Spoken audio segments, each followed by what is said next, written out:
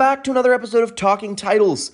Today, Jay hosts and the guys discuss where we think free agent quarterbacks will land in the offseason, the MLB rule changes, Jay's picks, and as always, our garbage and gold. As always, thanks for listening this week, and we hope to see you next week. Welcome back to another episode of Talking Titles. I'm Jason. And I'm Noah. And we have a lot of different topics to cover this week. It's not just going to be mainly one sport. We're going all over the place. But how are you doing, my friend? Dude, I'm doing well. Sports are alive and well. How you doing, bud? Man, Sixers are always up and down for me. And that's where we'll start here. I guess we'll start with our Sixers Celtics debrief and go ahead and get your moment of time here. Well, Celtics won a big game tonight. They played the Cavs.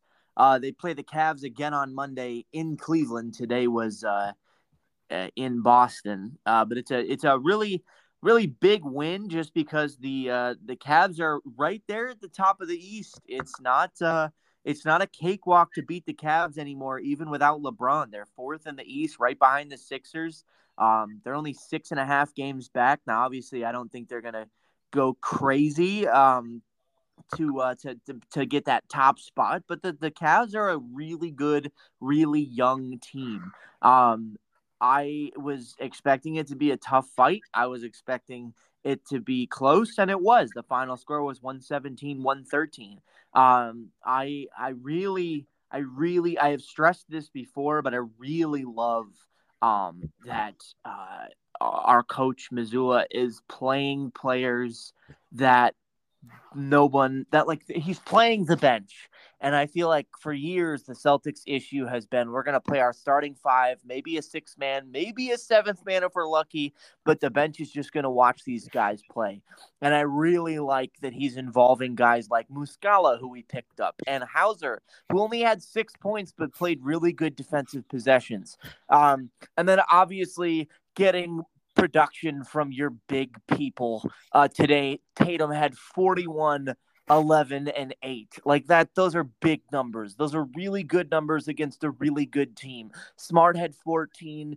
Brown only had 16, but he's still dealing with his facial fracture, so I don't think he's still at 100%. And then Robert Williams, when he plays, he is an integral part of this lineup. Right now, for this game, he had a double-double with 11 and 12, respectively. And that's great. Robert Williams needs to be that double-double guy to get the boards that maybe Horford or Tatum aren't getting.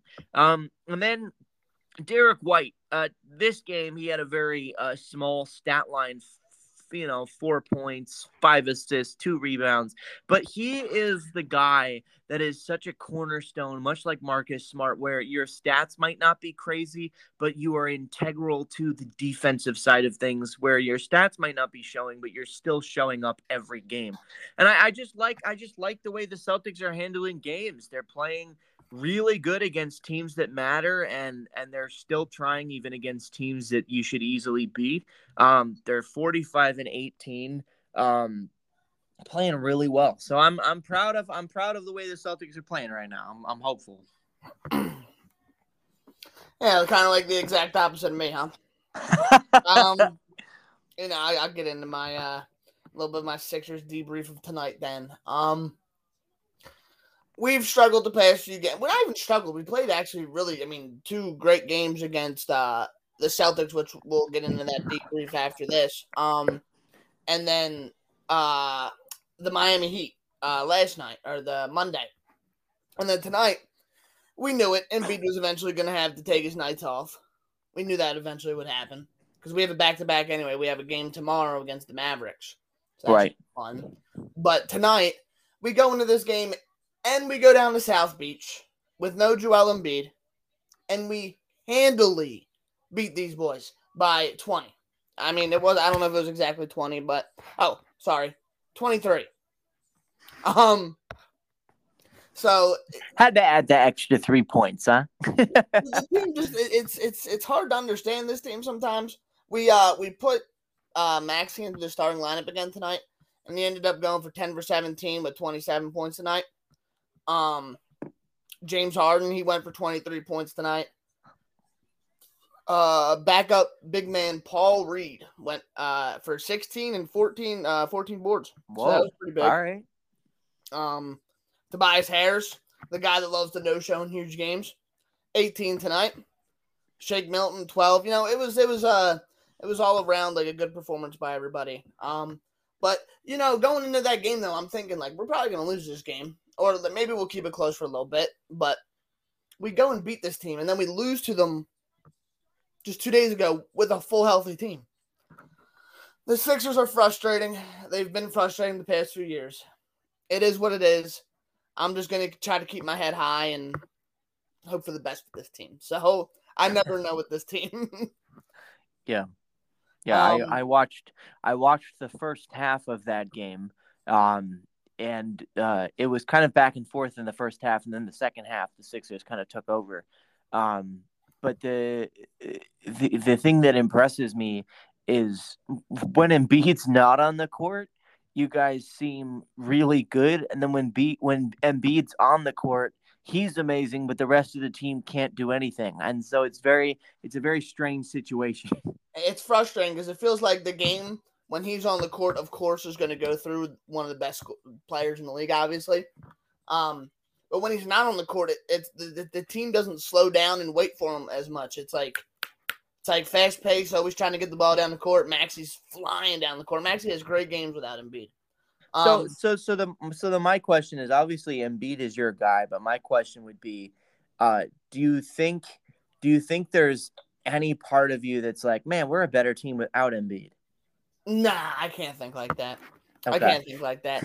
even though it does like show like where when we move the ball fast and we're going up and down the court fast, like we can be a better team, like in the sense of being a transition, like being faster in transition. But yeah, no, but like that's like saying, are you guys better without? That'd be like if Jason Tatum just per se was in the same situation. Would you say your team's better without Jason Tatum?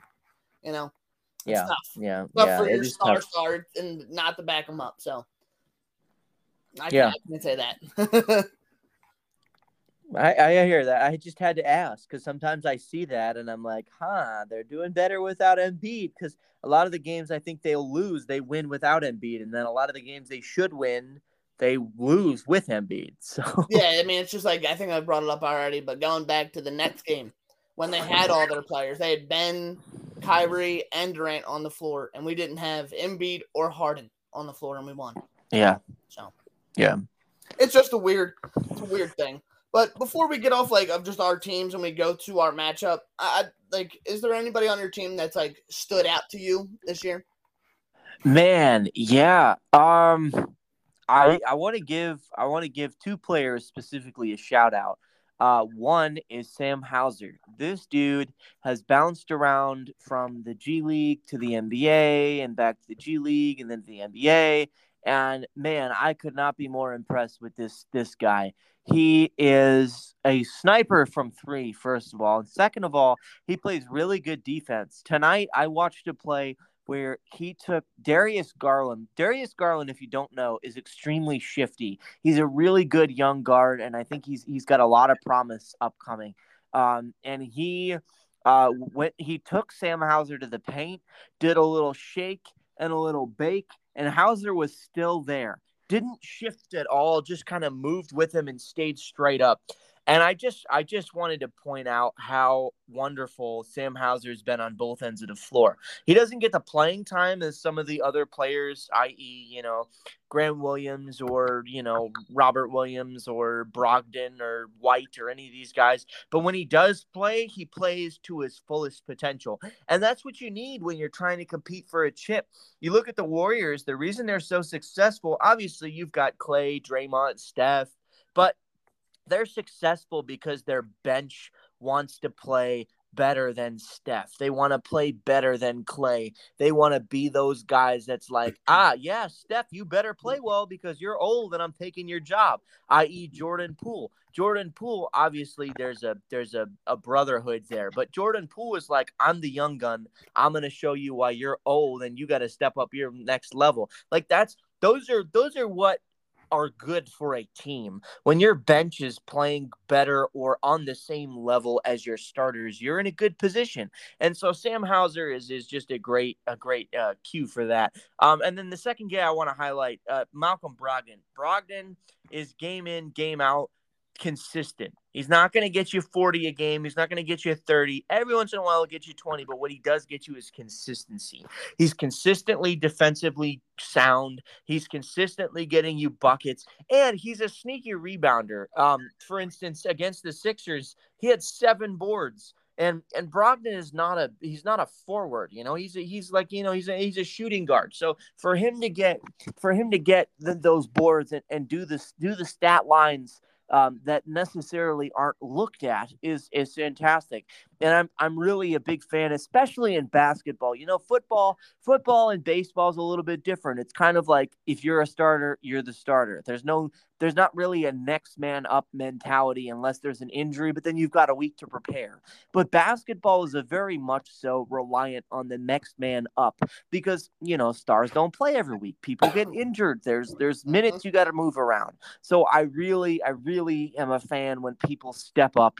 And then they don't even have to have big games. I mean, to produce at any level when you're called upon is great. So those two guys get the nod from me. What about you? Before I even get into it, I'm watching this Portland and New Orleans game, and Matisse Thybulle's just doing Matisse Thybulle things. I miss Matisse. He made the first bucket of the game, then he blocks somebody from behind and runs the court and gets a dunk. Like, ugh. I originally was happy about that. I mean, I wasn't happy about it, but you were at peace it with fits that with trade. him too because he went to Washington college. So I mean, being in Portland, you're right around the corner. Right. But if I had to give somebody on my team like a nod of improvement that I've been maybe shocked of, it's DeAnthony Melton. Okay, yeah. He is like 3rd in the league in steals. He was injected into his starting role because Max even went out to coach and said, "Hey, I'll come off the bench if I'm needed." Off the bench, which I think Maxey's a much better spark off the bench. But sure. Getting back to DeAnthony Melton, he's like 3rd in the league in steals. He is a viable 3-point shooter. I think he's shooting up towards like 38, 39%. That's pretty dang good. Yeah. But he's always guard. Like if there's a guard, like as long as he's not like 6'10", as long as he's not like KD or something, he's guarding their best player on the court. Like as long as it's not like a super tall guy, he's going to be guarding their best player, along with PJ Tucker. But DeAnthony Melton would be my guy because he's scrappy and he's young too. Like that trade was so good for us. I can't believe it actually happened and how good it's worked out because we traded Danny Green, who was hurt at the time. Right. There you go. Matisse just made a 3-pointer, but oh man, watching Matisse is so sad. But DeAnthony Melton, love the dude. He's young too. He's like 25. We have another year or two of control over him before paying him.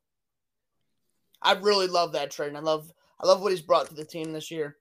And I also want to just give it a shout out because I've shit on him before. PJ Tucker. Yeah, he brings that intensity like that a team needs on the defensive side of the court and the vet. You know what I mean, like the veteran leadership for sure. And he's not always the best 3-point shooter. If he gets me 1 or 2 a game, I'm cheering. You know what I mean? I'm happy just for 1. Yeah. But the defensive prowess he brings, the energy, he's such an energy guy. For an old guy, he goes for offensive rebounds every time. Like, he might not be the most skilled, but he's energy as heck. Right. Shout out him. I mean, we paid him a little bit too much, but whatever. Now, let's get back to our marquee matchup that just happened in the past few days. Sixers and Celtics. We had a great game. Go down to the wire. and ended up with the Celtics W. And I would like to hear your thoughts on that game were. Man, first off, I'd just like to say I really hope that turns out to be the conference finals. That would be the coolest matchup, I think, in a long time. Because first off, with the exception of Jay and I, Celtics and Sixers fans hate each other. Like we're not friendly. And if you look at the DMs between Jay and I, you probably wouldn't think we have a podcast together because we get down and dirty too. But we are not friends. And I think it is one of the last remaining big rivalries in the NBA. There's a few of note, obviously. The Cavs and the Warriors were pretty big for the last few years. I'd go, the Suns and Nuggets, or Nuggets and Blazers. Lakers and Clippers. Clippers, Warriors and Grizzlies. Like there's been a couple rivalries. It's a fun one. It's a fun one. But I think for the sake of history and for the sake of like vintage rivalries, one of the ones that holds up and one of the last remaining ones that holds up is Celtics Sixers. Obviously the Lakers hate the Celtics always, but the Lakers and the Celtics are not always good at the same time. But the first takeaway I have is, man, this was a fun game, and I would love this to be a 7-game series. So if that's possible, bring it on. I'm excited. The second thing of note for me is that Tatum did not have a good game. He finished with a double-double. He had 18 points, 13 rebounds, and 6 assists. So, like, solid, well-rounded game. But for me, the takeaway is that the Celtics rely on their other guys. Jaylen Brown, 26, Marcus Smart, 10, Derek White, 18, and Al Horford. I don't say his name. I hate him. 15 points, and most of that coming in the fourth quarter. The biggest takeaway for me is that Jason Tatum is setting himself apart, not as an all-star, but as a superstar. Because what does a superstar do? They get their teammates involved, whether they are scoring or not. Jason Tatum, I don't have the percentages in front of me, but he had a terrible shooting game. He went 7 for 17. 7 for 17. All right. And I will say that's not really a good show of the entire game, because 7 for 17 is not the worst percentage you could have. But before the fourth quarter, his percentage is pretty bad. He's not shooting that well. The fourth quarter is where Tatum really took the bucket. But I was just really impressed with the amount of times he set up his teammates for success. And that is the marker of a superstar. You look at LeBron, you look at Jokic, you look at Embiid. These guys are getting other guys involved. And that was just a highlight for me. Yeah, before I get into this, if you're done there. Yeah, I'm done. That was my before we talk about the end of the game, that was my just game overall, Yeah. But even before I even get to the Sixers side of things, God, I hate Al Horford. God, I hate Al Horford. Like, I was texting you that night, and I don't know. I think I texted you. I said I hate your role players so much, and I actually respect Brown and Tatum.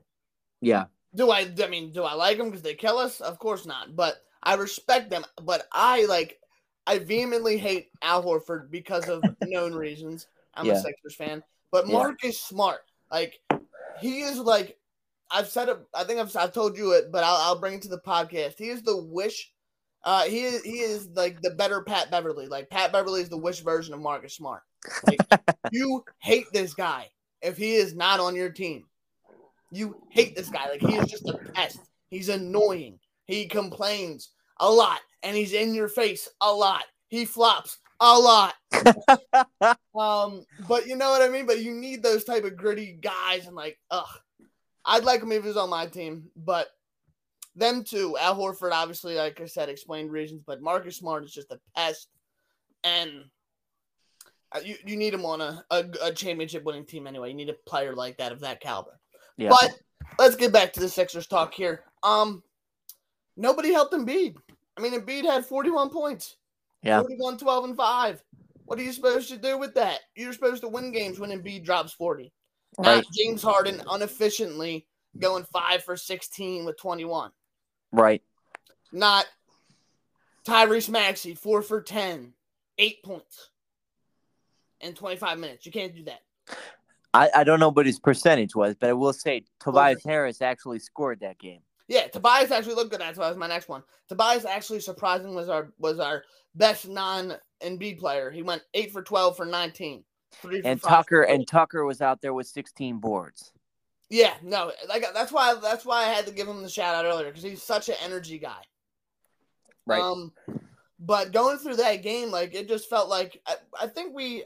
Let me look at the scoring breakdowns here. It was pretty tightly knotted the whole game, until you went into the going into the fourth and you guys got ahead by like 4. But George Niang played like garbage. He literally he was like a 40% shooter for a lot of the year, and now it looks like he can't even hit the backside of a barn. I mean, if you look at the stats, the Celtics played 9 players, the Sixers played 10, and only one of the Celtics players didn't score. There you go. And we had we had 1, 2. You had 3 guys didn't score. Yep. I'm reading off of this slow ass thing, but yeah, 3 guys that didn't score that played any type of minutes. Yeah. And Paul Reed, I that's why last week I made my garbage not getting the serviceable backup big because Paul Reed and Montrezl Harrell, who doesn't even see the floor anymore, it seems like, are not backup bigs. It was a frustrating loss, but we get to the fourth quarter and we get a fantastic finish that I couldn't even be mad at. No. For me, I was watching it. So I'm when I'm watching football or I'm watching baseball, those are my 2 favorite sports. I really love basketball. Out of the sports playing, I love playing basketball, but like I would deem myself more casual of a basketball fan in that when I watch a game, if there isn't a player I outright hate that I'm playing, I'm very like laissez-faire unless the game is a need to win game. So when I'm watching games in basketball from a Celtics perspective, obviously I want them to win, but I'm much more let's just watch for a good game. I'm excited to see what the players do on both teams. Do I want the other team to win? Heck no. But like when I'm watching the Yankees, I'm like, the Yankees better win every game or I'm going to be pissed. When I'm watching the Giants, I'm like, the Giants better win every game. And I think it's just because those, when I was growing up, that's more what I watched. And then I started watching basketball later in my life. But like, I really like when I watch marquee games like the Celtics Sixers, I'm watching because I love seeing Embiid play. Do I hate the guy? Heck yeah. Embiid sucks, but is he special when he wants to be? But is he a generational talent? Heck yeah. And I like watching that. So I always root for a close game when I'm playing teams that I love watching because it's just better for the game. It's better for the sport. And we got that in the fourth quarter. Yeah, I mean, we got into the fourth quarter of that game, and let me just tell you, when we got eventually back tied up with y'all, and you guys like had that shot with like 5 seconds ago. Yep, it was a tie game. I was literally sitting on the mic with my brother, and we were literally like sitting here like something bad's gonna happen here.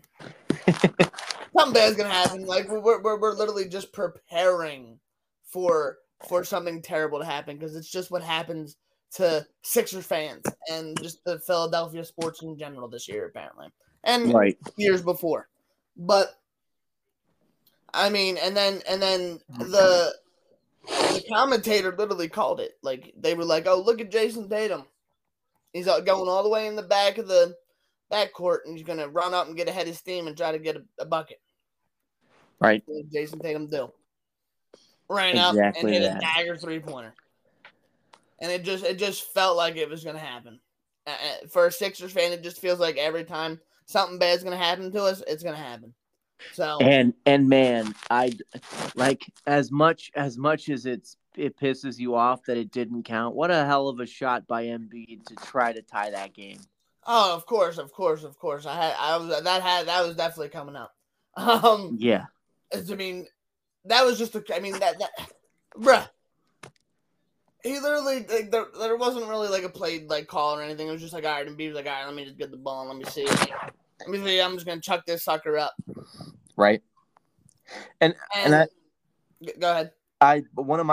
This brings back to what I was saying about Tatum is the superstar level. He was like, he went into the huddle and he was like, guys, that's the game. I got this. And that's coming from a guy who's shooting like not even 50. He's shooting under 50% for the game.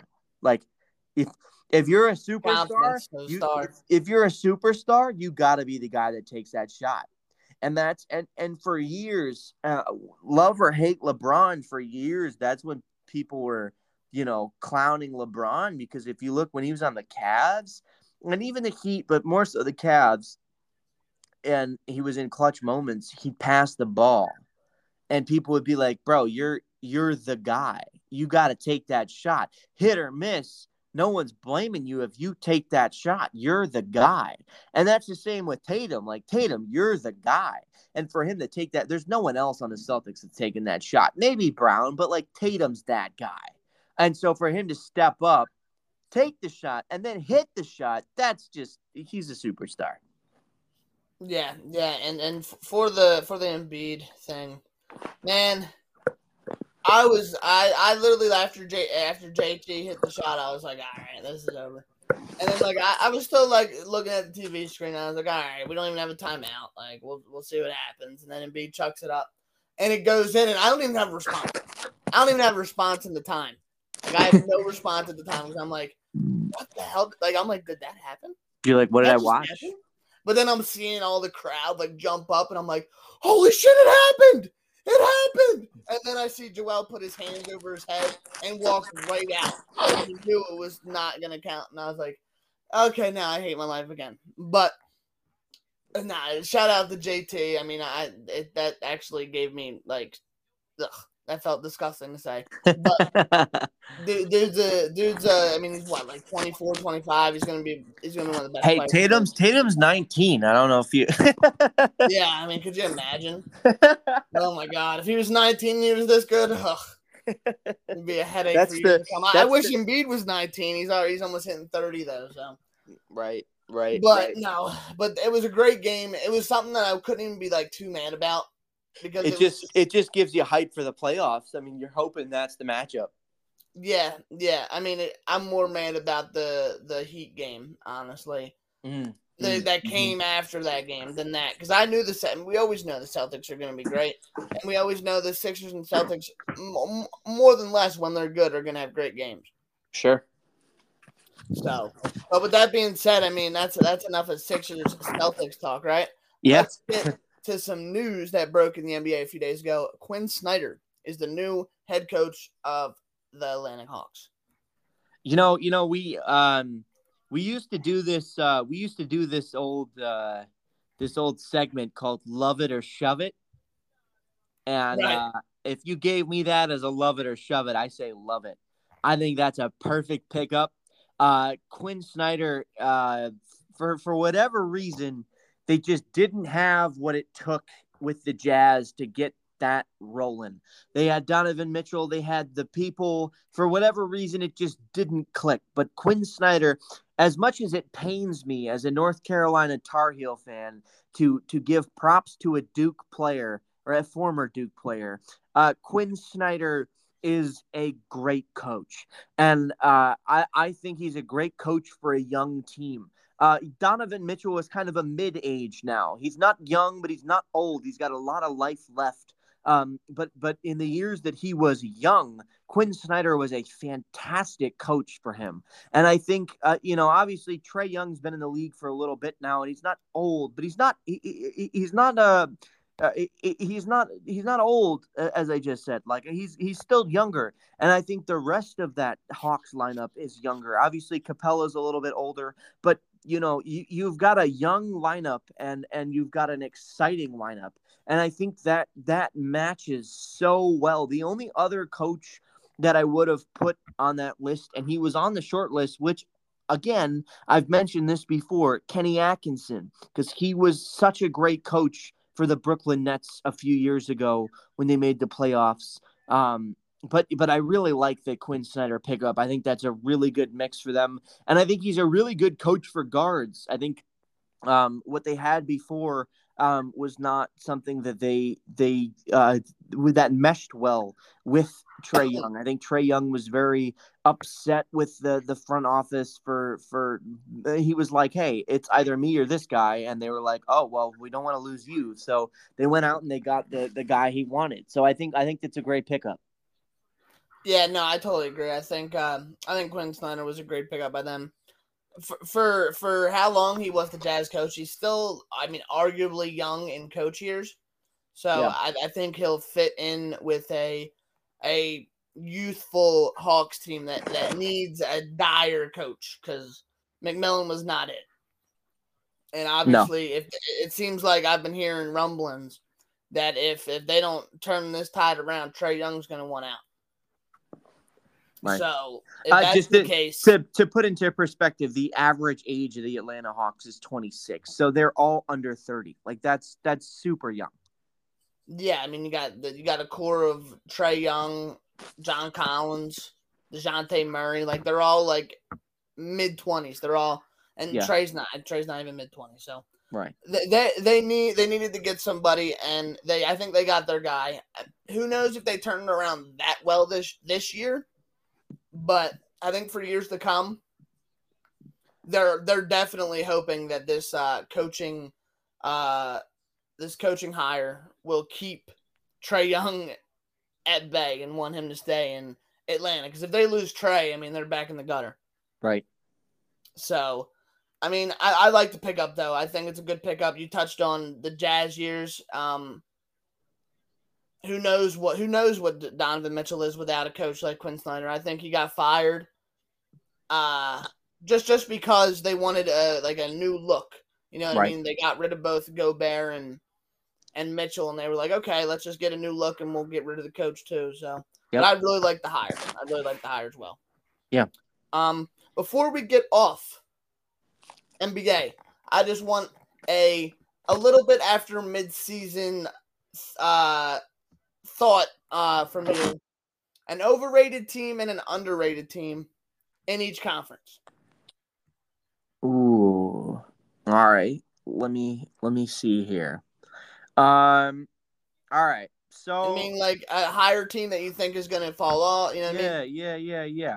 All right. So for I'm gonna go West Coast. Man. I would love to say that the Nuggets are going to make it to the finals and they're going to just run through the Western Conference, but I really got to say they're overrated. I mean, the Nuggets have had essentially the same lineup and the same coach for like the last 5 years.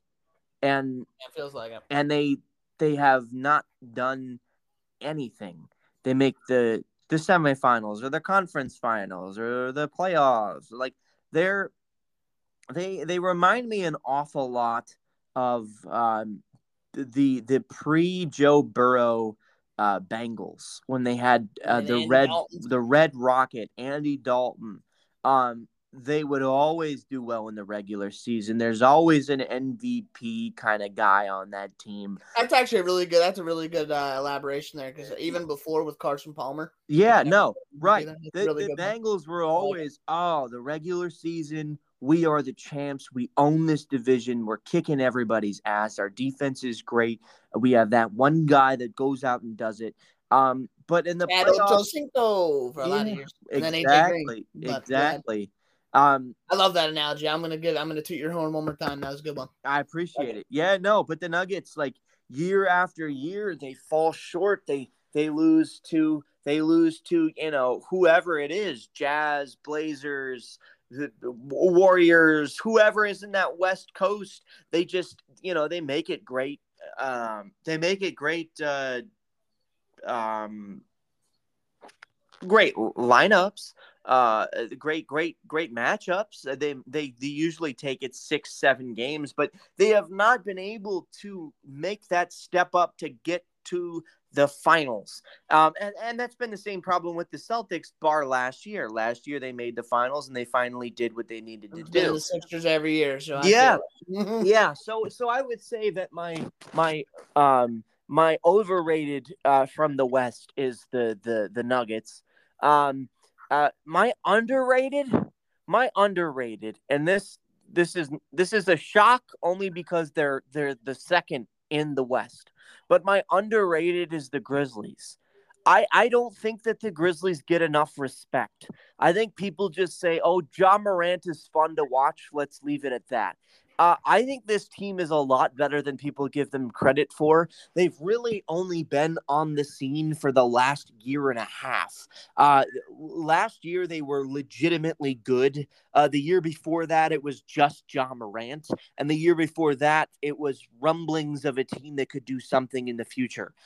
So this is really the first year that they've all been able to come together and all perform at a rate that makes Ja Morant not just the only player on the team, but one of the good players on the team. Obviously, Ja Morant is still the best player on that team, but there are a lot more players on that team, i.e. Jarrett Jackson, that are really, really talented and do what they do very well. And I think even at number 2 in the Western Conference, they are still underrated. I don't think people think they're big enough. I don't think people think they play enough defense. But they do, and I think this is the Grizzlies' year. I don't think there's a team in the West that is enough coordinated and has played together the longest, aside from the Nuggets, who again I think are overrated. Who can stop them? Obviously, the Warriors could, but they've dealt with health issues. The Suns, I don't think Chris Paul is in his prime anymore. Newsflash, I think he's old. He's not playing that well. The Kings had a great season, but I don't think they're it. The Clippers still trying to figure out where they gel, and you add Westbrook and you see what happens. The Mavericks play no defense.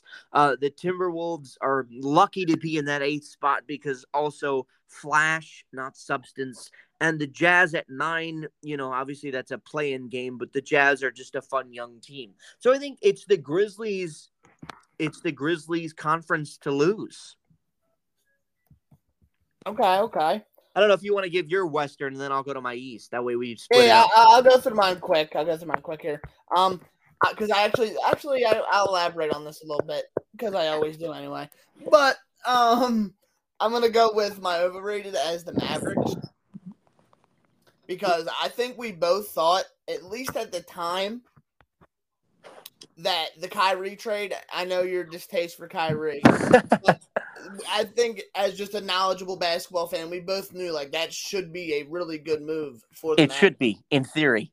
And since they've been together so far, that are 1-5, and I really think that's shocking. But I think they might be able to get it together. But as of right now, I would go with them being overrated.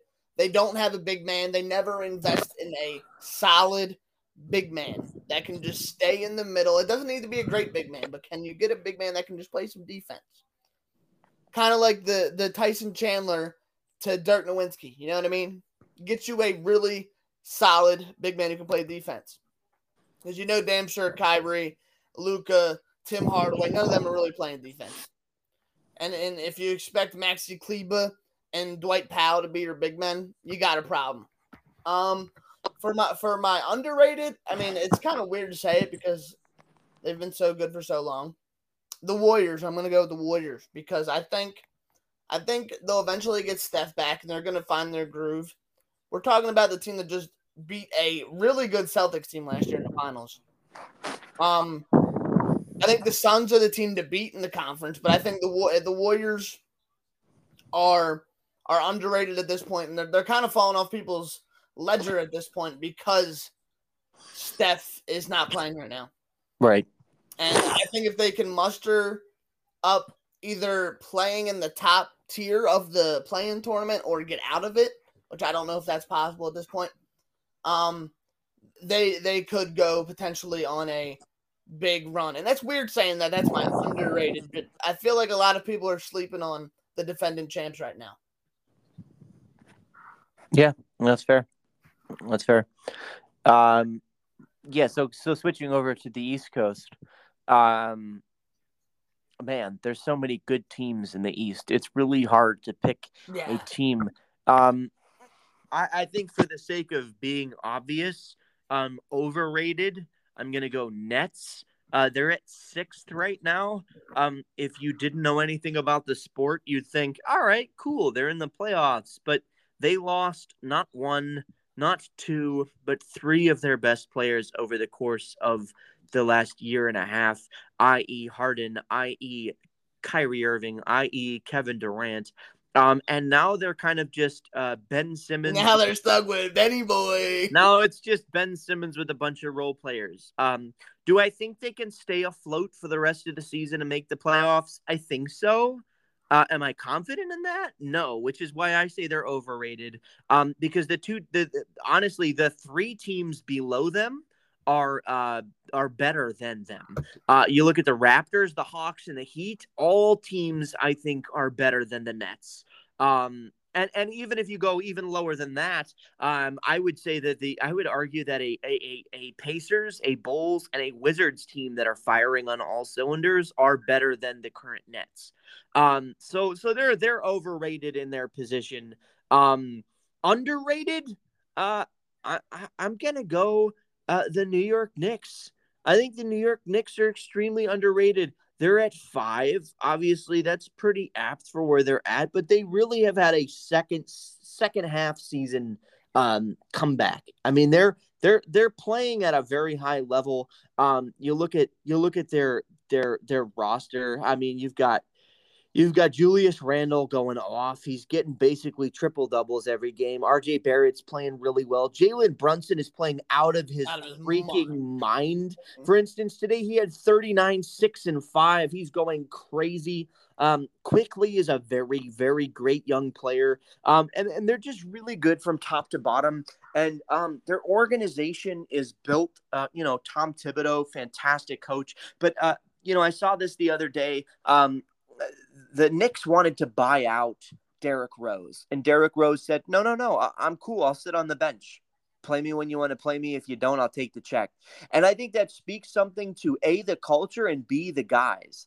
Derrick Rose still has gas in the tank. He could still be a really good role player for a competing team. And I think for him to not want to take a buyout and want to actually stay with the crew that he's rocking with speaks a lot to A, him as a person, but B, just the culture of the Knicks organization. And I think that's weird to say after having their culture been so bad for so long. He's a big fan of Tibbs, though. Well, no, I know, but that speaks to the culture too. I mean, Tibbs, right? Tibbs is that guy that brings these guys together and says, "Hey, this is what we're doing, and this is how it's going to go. And if you don't like that, you can take the highway." And I like that. I like that he's brought that in there. And the Knicks, the last 3-4 years, however Tibbs has been there, I think he's been there 3 years, have really made the Knicks flourish into an organization where the fans can at least be excited for the new season.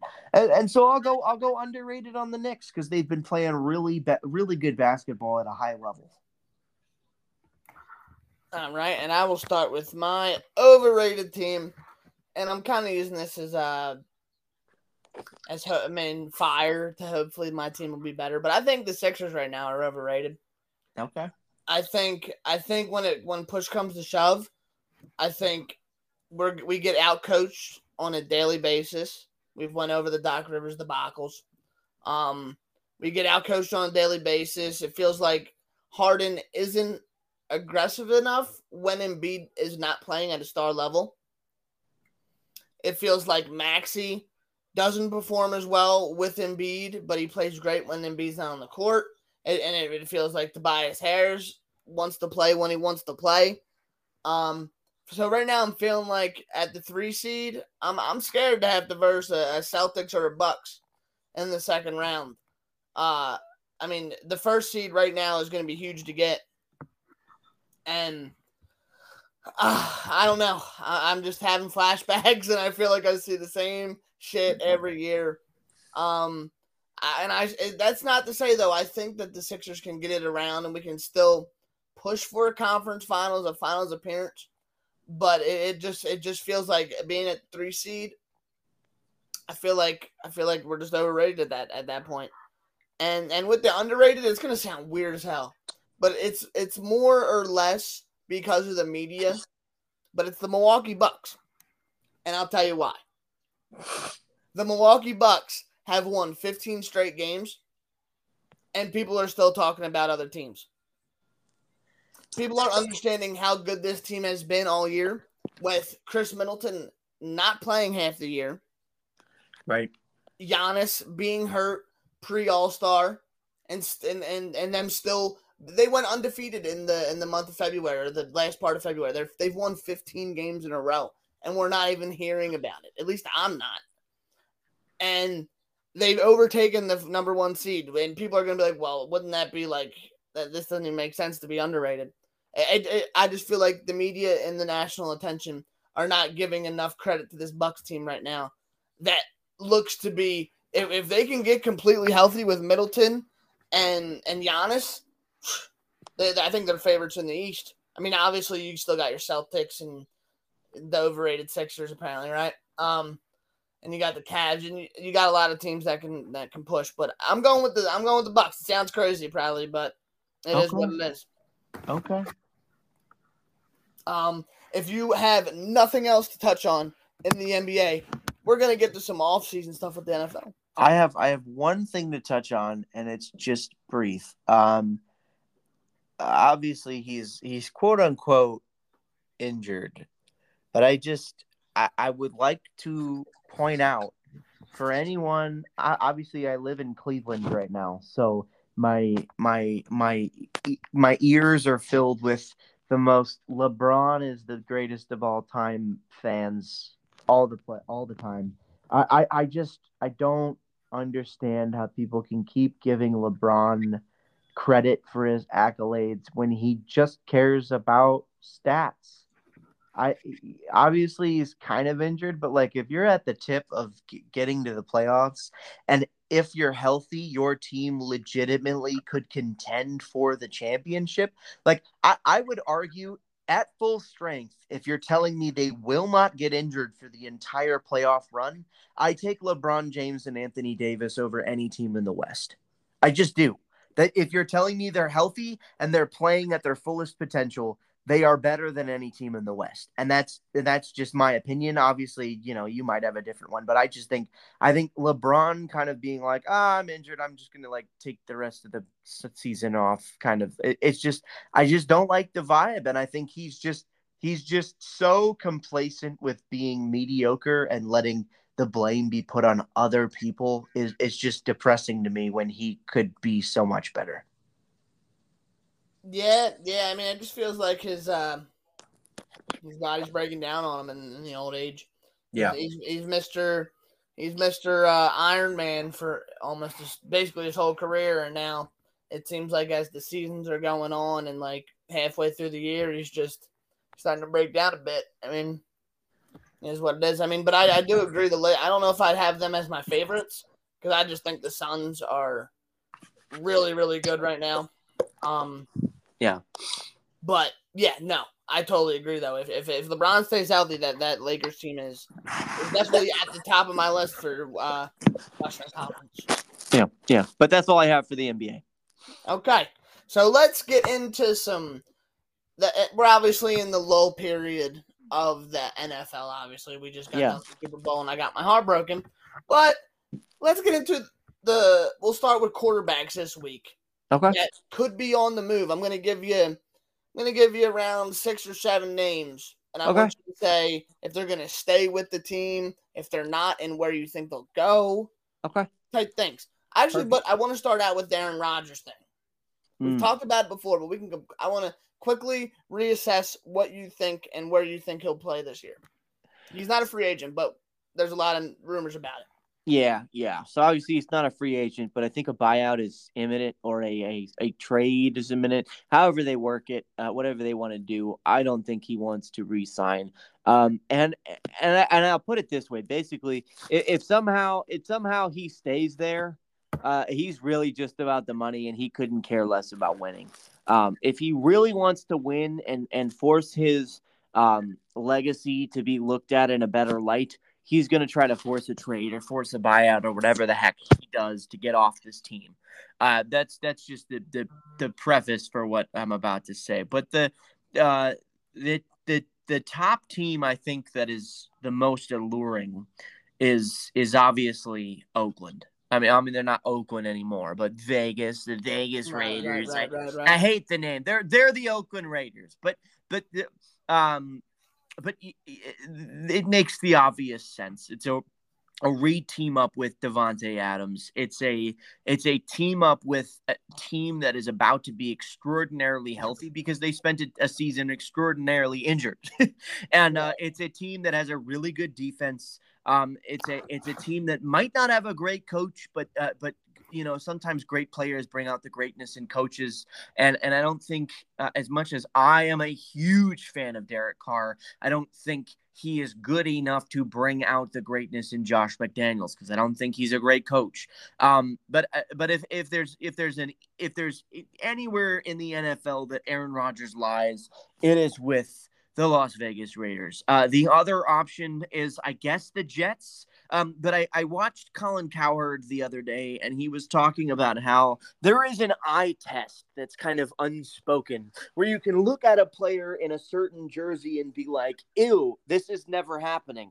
And he pulled up a picture of Aaron Rodgers in a Jets jersey, and he went, ew, this is never happening. And I agree. If you look at Aaron Rodgers in a Jets jersey, it just looks wrong. If you look at Aaron Rodgers in a Raiders jersey, it just looks right. So I'm going to go with the Raiders. And I'm not really going to elaborate much. I'm just going to let you run through your quarterbacks. But I know Colin Cowherd is not a big Eagles fan, not really a big Philly guy at all. But I actually am a big fan of Colin Cowherd. I'm not going to lie. Out of actual media, guys, I'm a big fan of him.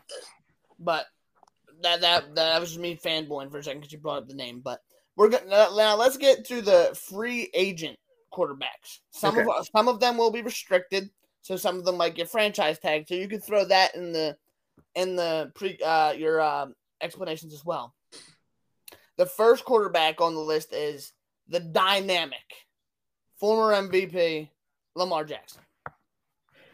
Man, I would love to say that Lamar re-signs for a buttload of money, but I don't think he does that without shopping himself to suitors. And I think the biggest name for Lamar Jackson would be the Jets. I think. I mentioned him for Rodgers, but I'm also going to mention them for Lamar. I think the Jets. I think the Jets could be in any quarterback talk. They could, but specifically for Lamar, the Jets have such a good run game. To add a quarterback who, when healthy, is one of the best mobile quarterbacks ever. As far as speed, at least, if not other categories as well. Is just stupid. If you have a run game where your quarterback, who is one of the fastest quarterbacks in the league, is not the best runner on your offense, it is insane. And I think that's something that the Ravens have been missing. They've had a few good running backs, but Lamar's been the running game. And I think if you went to the Jets, oh my gosh, they have a great defense. They've got a great coach. They got a great young team. I think Lamar would meld so well there. I don't really see Lamar going anywhere but re-signing or going to the Jets. So if he doesn't re-sign, I think he's going to the Jets. If he re-signs, obviously he's back with Baltimore. I love that for the Jets. I think that would be perfect for them. Yeah, have such a dynamic guy, and they probably could create the cap space for that to happen. Yeah, and they have the draft capital for that to happen. So I like that trade. I think that would be awesome for the Jets. Number 2 is Geno Smith. Smith. I think for the sake of the time, the player, the organization, I think it just makes sense that Geno Smith would sign back with the Seahawks. I think maybe for a small deal, maybe you're looking at like a 3-year deal or a 2-year deal. It's not going to be anything huge, but I think it just makes sense because if he goes anywhere else, I think he's a bench quarterback. If he stays where he's at, I think he's a starting QB who might have to fight a rookie if they draft a good quarterback. But I think it just makes sense for all parties involved if he resigns. I should let me just reinstate this. Geno Smith, the comeback player of the year. Oh yeah, I gave Lamar Jackson a nice intro. I kind of shit on Geno. So let me just throw that out there. No. But even that being said, I think the situation was good for him. I think the team was good for him, and I think if he goes anywhere else, despite being comeback player. All right, and at number 3, we have Noah's favorite non-Giant, Derek Carr.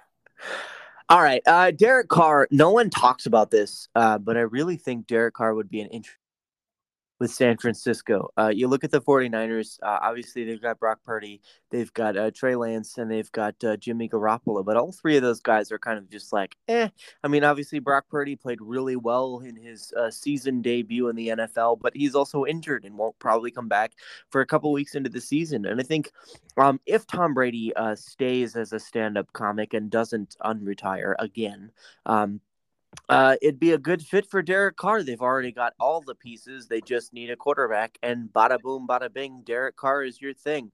If it's not San Francisco, obviously, again, the Jets, another great spot for Derek Carr. I think he fits really well.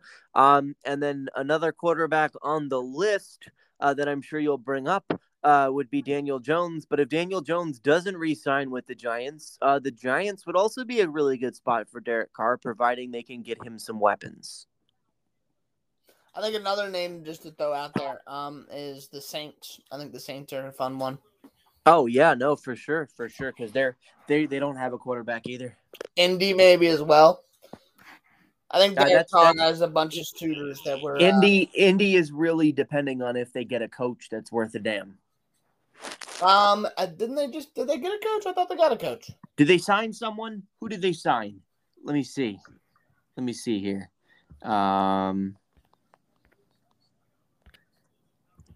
here. Head coach. Oh, Shane Steichen. Shane Steichen. That's the fucking whoopsies. That's that word. First one of the show. You know it happens. The Eagles OC. Okay. So that's a good hire. Yeah. Okay. So yeah, I would throw the Colts in there too.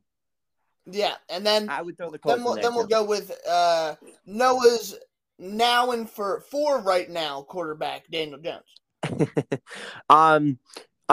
Personally, I think Daniel Jones had a great season last year. As a Giants fan, I'd like to see him come back, but I really hope that they don't throw a bunch of money at him. I think that they will. But Daniel Jones looked really good last year, and I think that he's a good sign for the Giants as long as they can get him receivers. If they can't get him receivers, it's going to be another year where it's fun to watch, but we're not going to win. I don't really see him signing anywhere else. I don't think anywhere else really needs him. I don't think he brings to an organization what a team is looking for. I guess maybe the Jets because they already have weapons, but I don't see him going anywhere. What a reoccurring name, the Jets. Do you think they need a quarterback, people?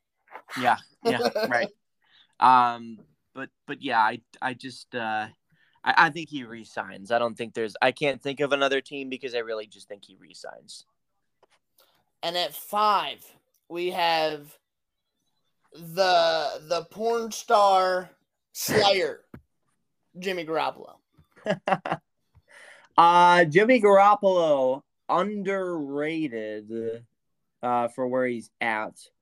I think there's a sleeper in him re-signing with the New England Patriots. I think the Patriots are not very settled on the two young quarterbacks they have.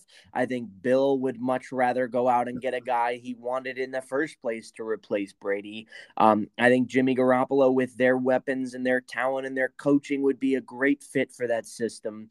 So I think Jimmy Garoppolo would be great there.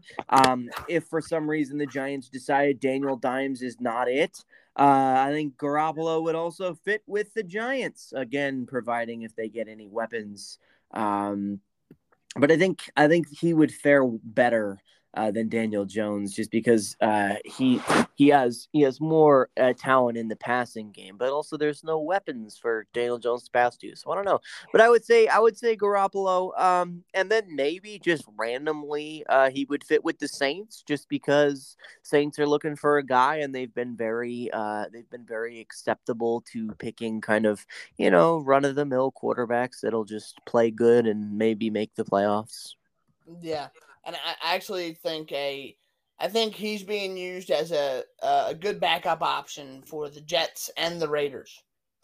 Yeah, sure. I think both of those Raiders teams don't land Rodgers or who they want. I think that's their backup. Both of those teams, he would fit serviceably well. I think on the Raiders he would do fine, but the division is too good with Mahomes and with Russell Wilson, and I think he'll do better with Sean Payton.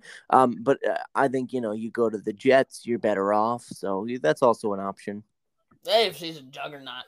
Oh, it's so tough. And the last one on the list, we'll just throw him out there. Jacoby Brissett. Man, back up from last year. Yeah.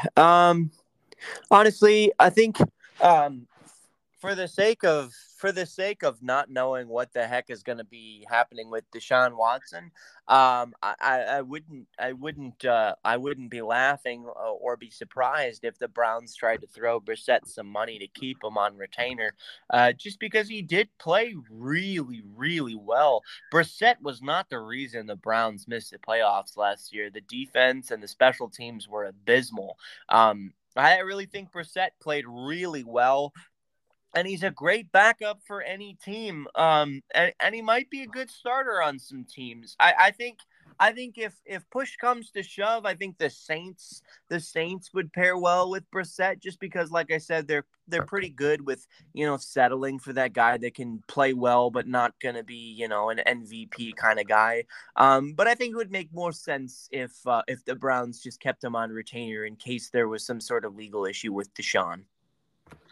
I think the last two are just to throw out my little opinion here. I think Jimmy and Jacoby, I think they are both keen prospects to be a Raiders quarterback. Okay. And that just being said, because if Aaron Rodgers falls through, or whoever they got their eye on falls through, they both were under Tom Brady and in that McDaniels offense in New England. So yeah, I just think that they're not going to go with Stidham next year, right? So I just feel like they could be Vegas bound if they don't get their top guy. But if there's nothing else on the NFL, I would like to switch over to what's just looming around the summertime here. Yeah, let's do it. First off, I just want to say we're 28 days away from Phillies opening day. Woo! I don't know when the Yankees personally opening day, but we're 28 days from Phillies opening day, and I cannot be more excited. And I actually want to just say, like, before we get to these new rules, because there's a lot of problems with this. Just tell me your outlook on your Yankees. Man, why are you so excited for this season? I'm so excited for this season because for the last 5-6 years, the Yankees have been good, and they should be great, and they should win all the championships, and then they just kind of crash and burn. But this year, I think they've actually made some offseason moves that can get them to that World Series. I mean, they signed Carlos Rodon, which is huge. That dude is a problem on the mound. They didn't re-sign some of the talent that was not talented last year, and caused some significant problems. They didn't offer extensions to players who were bad. They've just kind of like, if you've got a contract, you're gonna keep it. But if you don't play well and you don't have a lot on your contract, you better play well this year, because we're not upping you until you do.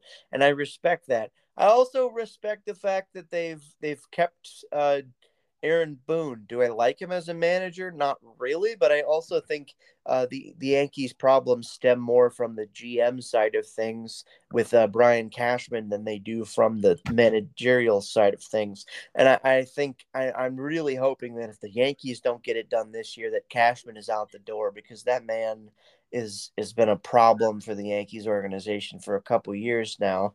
But I'm so excited because I feel like with the new rules, which we'll talk about here soon, the Yankees have a better advantage than most teams. And that's what's exciting to me. Yeah, no, the Yankees definitely got a good shot coming out of the AL. Got to look out for the Astros and all those other teams. But the Phillies, man, I haven't been able to catch a spring training game because of the fact that they're on at 1 o'clock and I'm at work. Right. But let me just tell you real quick. I've seen the highlights. I've seen Trey Turner hit just swing the bat, and it's a thing of beauty. I cannot wait to watch Trey Turner, Bryce Harper after All-Star, of course, Nick Castellanos, who's going to come back and have a really good season, I think. Kyle Schwarber, who was the NL home run champ last year. Rhys Hoskins, he's back. And Aaron Nola, Zach, I cannot stress it enough. I cannot wait for baseball season, and I cannot wait for the days to get warmer and to get out to the ballpark and go watch a game as well. Yeah. And I just before I get off the Phillies here, are the number one right-handing pitching prospect in baseball is on the Phillies, and he went out there and threw in spring training today. Andrew Painter, and he has such a bright future, and I really hope we don't get in that World Series. You know that World Series like run where you want to trade all your young guys to get established guys. I hope we don't do it. This kid's 19 years old. He is going to be a stud. Trade McAble, keep Andrew Painter. That's going to be my hashtag. But let's get to the real news of MLB, and it's these new rules. And I want to hear what you think about these things. I'm going to give my thing, but you go ahead. Let's hear what you got. So obviously they've introduced a pitch clock and they've introduced a batter clock. And they're both in efforts to speed up the game. And for what they are, it is working. We're looking at, obviously these are spring training games, but we're looking at a difference of an hour to sometimes an hour and a half off of the runtime of a baseball game. Now, as a purist, which I am someone who loves the sanctity and the purity of a sport. I'm not one for change. I'm not one for drastic rules and, a bunch of replay and a bunch of AI decision making. But as much as baseball is my favorite sport, and as much as I have played the game for 9 years and I love it to pieces, the game is so long. From an outsider perspective, you would not want to sit down and watch a baseball game unless you were at the baseball game. And even then you're like, all right, it's 7th inning. Can we go home now? This has been far too long. And as an aggressive fan, obviously you like that length. You like that it's long. You like you can drink, you can drink some beer, you can have some food, and the game is still going and you haven't missed anything, and you could even take a nap and wake up and the game is just as good as when you fell asleep. Like, there are some beautiful things about the length of baseball, but from a casual perspective and from a perspective of we need to get viewers, this makes sense. It is cutting games from 3.5, 4 hours to like 2 1.5 to 2 hour games, which is about the length of a basketball game or a football game. And so from that perspective, I like it. From another perspective, it is forcing teams to play a fast brand of baseball. I refer to a tweet that my uncle sent me. There was a tweet that was sent out a couple days ago, and it was comparing a pitcher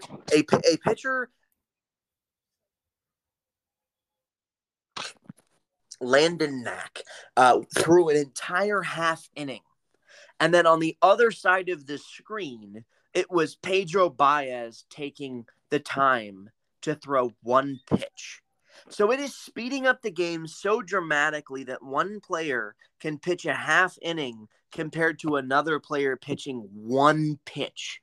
So from that standpoint, I do like the upgrade because it is forcing players to play on a time. It is forcing players to be speedy and efficient.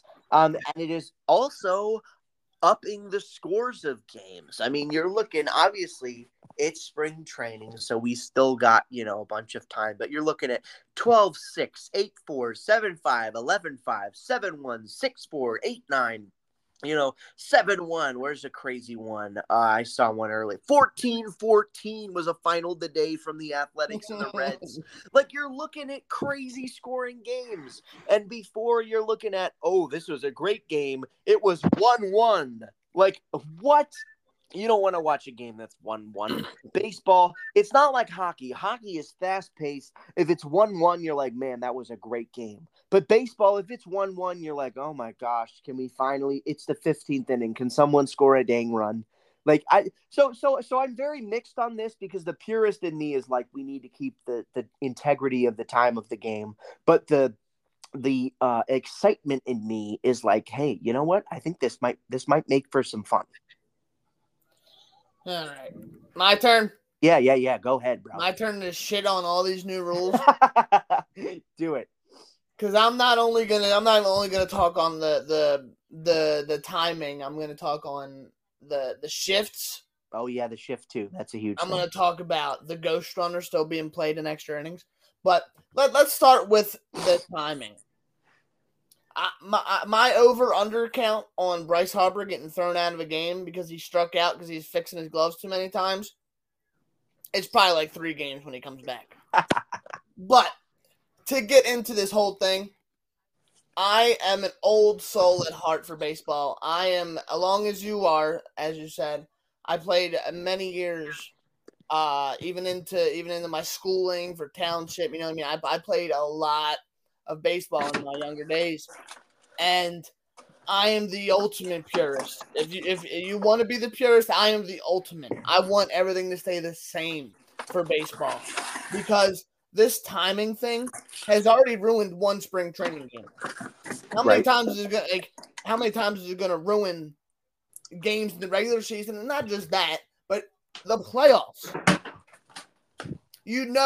In those dire moments, you need when the batters, because there's also, you can only throw one pickoff throw. You can only have one timeout and the bat. Like the mindset of having to step off the mound, having to step out of the batter's box for a second is being taken away, and that's just I am not for that at all. I totally think it's totally because they want more viewership. Obviously, they want games not to be 4 hours, and they want to turn it into a 2.5 hour sport. But yeah, you can't do it. You can't do it, man. I just feel like this is so far gone from what baseball was and now what we're going to be getting into. Because we're going to get robot umps. We're going to lose all humanity in the sport at this point. And I would also like to say, it's also annoying because you're setting up with this kind of baseball. You're setting up teams, and obviously it bodes well for my team and for your team, but it's setting up teams that have a slugging percentage, a high slugging percentage, teams that hit home runs like crazy for success over teams like the Astros or like the Cleveland Guardians who are much more, let's get base hits and play vintage baseball. And those teams are not going to do as well in the current situation. Yeah, 100%. But I just feel like you're taking away the I don't even know if it's the oldest sport in all of America or whatever it is, but I feel like you're just taking my pastime and you're just shoving, like, you're just telling real baseball fans to shove it at this point. Yeah. Because you're taking away, it feels just like everything that I grew up on. And you know what I mean? I mean, that's every sport. It's always evolving. But I don't think anything's drastically evolved like this. No. I mean, you're literally not allowed to play in certain positions. And now I'll get to the shifts. You can't even shift. And actually, the shift is probably the one I will agree with the most. Mm-hmm. The shift is where you don't get the disadvantage of like a pull hitter, like a Bryce Harper. You're not going to be able to put your second baseman as your second left fielder. Right. And Ryan, it's unfair. Life isn't fair, but Ryan Howard would have fucking ate in this day and age of baseball. You couldn't shift that man; he would have been getting hits all the time. But I digress. The shift is probably the least of my concern of all this because I think the players just need to be athletic enough and be able to make the plays. Well, I've always been anti-shift to begin with, so yeah I agree. I hate. Don't you hate, dude? I've seen 4 infielders on one side for a pull hitter. Yeah, and it's like, bro, come on. If you can't make the play with one guy, you just shouldn't. You just gotta. It sucks. But the antagonist of that would say, oh well, the hitter's got to be able to hit opposite field, which I agree with. Yeah, but we can get that into another day because there's always that climactic of having the arc point. I forget what exactly the terminology for it is, but that the shift is the least of my concern. The ghost runner I really hate, and that's also another ploy to get viewership and have the time go down because you have those 14-inning games, 15-inning games, and people are like, holy shit, this is a long game. You know what I mean? Like I've been sitting at my TV for a while. Mm-hmm. When there wasn't the ghost runner, now they have the ghost runner, which I do not like. I feel like the ghost runner also is not as important to me as this pitch clock. The pitch clock is really the one that I hate. I feel like there has to be something implemented, like maybe like in the 7 through 9, there isn't a pitch clock. This is you know it and I know it. There's going to be a point in which we hit a point in a playoff game, an important ass game, and that pitch clock's going to royally screw somebody. Well, of course. And I don't think I'm ready for it. You know what I mean? I think I'm ready for it to already happen in the regular season, but could you imagine a Game 7 in the World Series and getting it decided by a pitch clock? Oh. Come on. There would be so much aggravation. It's like a pass interference call in the NFL. You can't. Yeah, thanks for the salt in the wound. It was on purpose. I know. I know. But I just feel like you can't do it, man. I don't know. I know you probably loved seeing it, but there's a Red Sox. You've seen that, the Red Sox game? They got decided. Oh yeah. Because the batter wasn't ready in time or something by like a millisecond, and the umpire now gets his gonads off. Because he wants to say, "Oh yeah, you were a millisecond late. You're out. Strike 3." Like, come on, bro. For real. You got anything else that you want to get on your? You want to talk about the shift for a second? Yeah. So I've always been an anti-shift guy. I've always been like, man, like if these guys can't play defense, why would we be able to like shift? Because this guy's gonna hit XYZ. But obviously I understand the argument of like, oh, if these guys can shift, the hitters should just switch. But it's like there are guys like as a hitter, once you've ingrained in your mind this is how I hit, it is really hard to switch up and learn how to completely hit a different way. And completely figure out how to hit differently. And that's obviously it's a skill that some guys can do because you see some guys, they get injured or they need to switch it up because they're in a slump or whatever. And they come back and they're better than they were before. And they've got new spots and new locations they can hit. But the average batter is not going to be able to switch up where they can hit on the field. And I think, classic baseball. Like I grew up watching baseball, late 90s, early 2000s. No one was shifting. The shift didn't really come about until Joe Madden, with the, with what the various teams he played or coached, introduced his shift, and then the shift was league wide.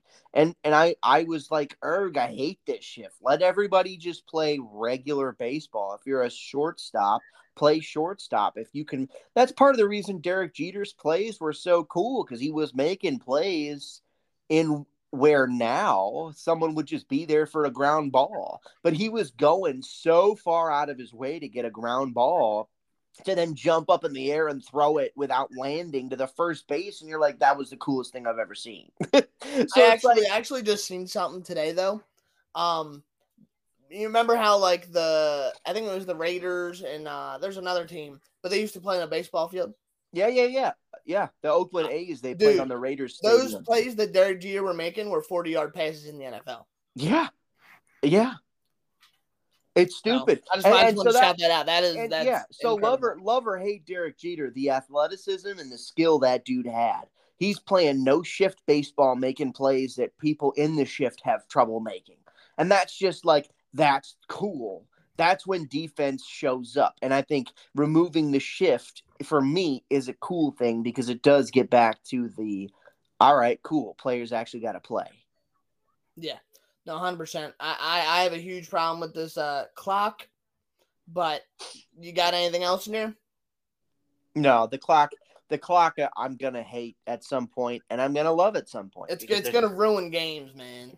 Yeah, no, it's gonna ruin the integrity of the sport. But I do think it'll make the sport interesting, whether you hate it or love it.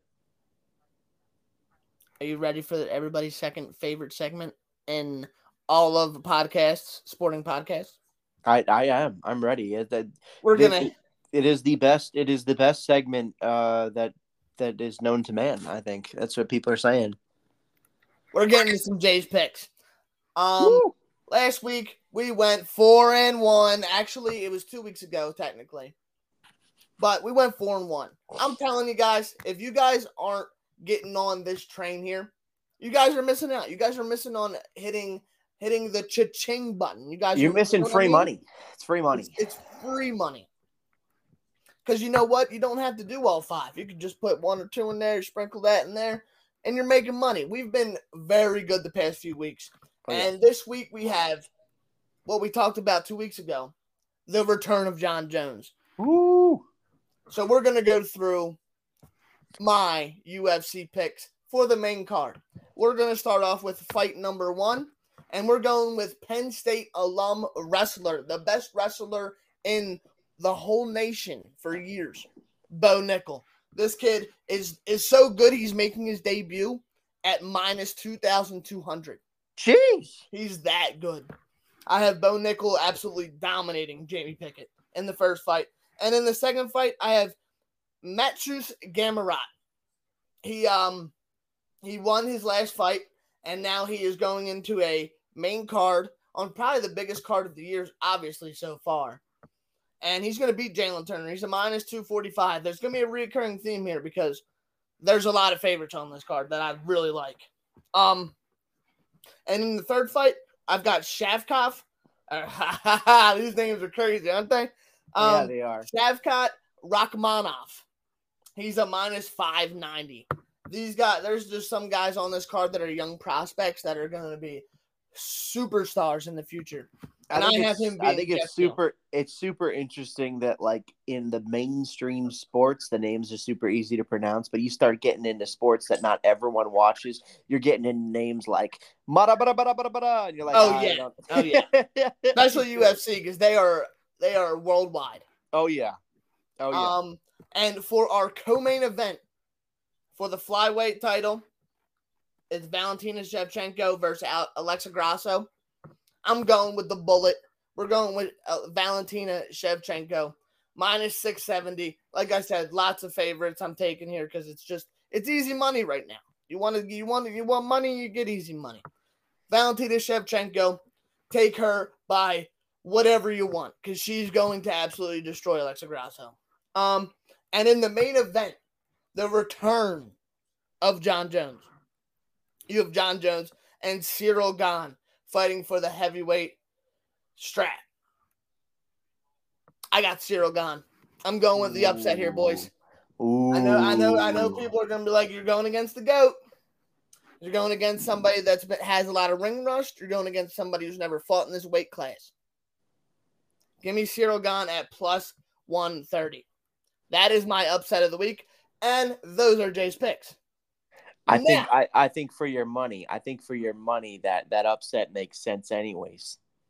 Yeah, I mean, he's got a lot of ring rust. He's never fought at the weight class. You know what I mean? Yeah. There's a lot of what ifs in this fight, but you're also going against the perennial GOAT of the sport. So for sure. Thank you for your Jay's pick, sir. We shall see, right? But now, for everybody's favorite segment of any sports podcast, Garbage and Gold. Noah, turn it off.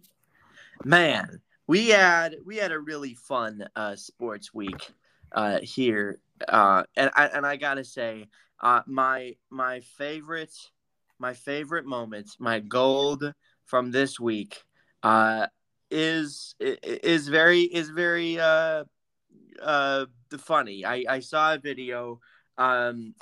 Giannis is on. I think he's on the Daily Show. And Giannis, he's reading off a teleprompter, so Giannis didn't write this. But Giannis is basically talking to KD, and he's talking about, basically how he's basically flaming KD for joining all these super teams. And Giannis is just like, I've just been the same guy rocking on my team, and I've won a championship. Like, what are you doing? And it was just so funny to me because Giannis is just not that guy. He's not a bully. He's a fun guy. He likes to have he's a lot just of funny guy. He likes to have a lot of goofy moments, and it was just really funny for me to watch that. Especially, I just love when any sports guys get on comedy shows. Shout out Travis Kelce, who's hosting SNL this week. I think that's going to be really funny. And then my garbage for the week. We touched on it. I really dislike the timing clocks in the MLB. I think it's so garbage. It's so obnoxious. It's just not exciting. And then for something that has nothing to do with sports, an honorable mention, The Mandalorian is back this week. For all you Star Wars fans, shout out. That's super exciting. Episode 1 was awesome if you haven't seen it. I will be watching that either. It's pretty just an FYI for the listeners. It's late night here. We got the late night talking titles tonight. Oh yeah, late night crew. But no, I cannot wait to watch that. And Last of Us has been really good too. Just throw that out there. We're just throwing random TV shows. I'm gonna throw Last of Us out there. This has been a really good show as well. But let's get back to sports and let's get back to my garbage and gold. My garbage, I don't know if you've heard, Ja Morant allegedly beat up a 17-year-old kid during the summer and then pulled a gun on him. Whoa. That is super garbage. That's why, but I'm saying allegedly because you don't know the whole story. Yeah. But from the outside looking in, that is very garbage. You don't beat up on fucking some young kid. I mean, he's 17, so I guess he's almost an adult. Because even if he says something to you as an adult, you got to have the as an adult, and not even just as an adult, but as the person you are. You know what I mean? You're Ja Morant. What are you doing? Right. What are you doing? If it's self-defense, it's a whole nother bucket. But if it's just you getting annoyed with someone, you gotta chill. Yeah, and then allegedly pulling a gun on them. Like what? Dude, you're about to be a face of the league. That's right. Garbage. That's my garbage. That is garbage. And then my gold, it's another off the court thing, but it was James Harden FaceTiming the Michigan State kid who was shot. 100%. If you guys haven't seen it, you guys could literally just look up James Harden FaceTiming the shot victim, or the shooting victim. I mean, it wasn't onions. I thought it was onions for a second, but it brought a tear to my eye, man. James Harden, that was so cool for him to reach out to this kid. He's basically a paraplegic now, and he was on the he was literally like on his like I wouldn't say last breath, but he was in critical condition at the time. And he just made the kid's dream come true. Apparently, he's a big James Harden fan, and James Harden called him up. He gave him his number too, like his personal number. So I thought that was really, really cool, James Harden. Real stand up, and he wore a headband in honor of him. Yeah, so shout out James Harden. That shit was so cool to me. But this is another episode of Talking Titles. I think we're getting better every week. Dude, heck yeah, we're killing it. Can't wait for baseball. Can't wait for more content. It's gonna be great. Yeah, 100%. As always, I'm Noah. And I'm Jason. And this is Talking Titles. Yes, sir. Everyone stay safe this week. Stay safe. Yes, sir. Peace out.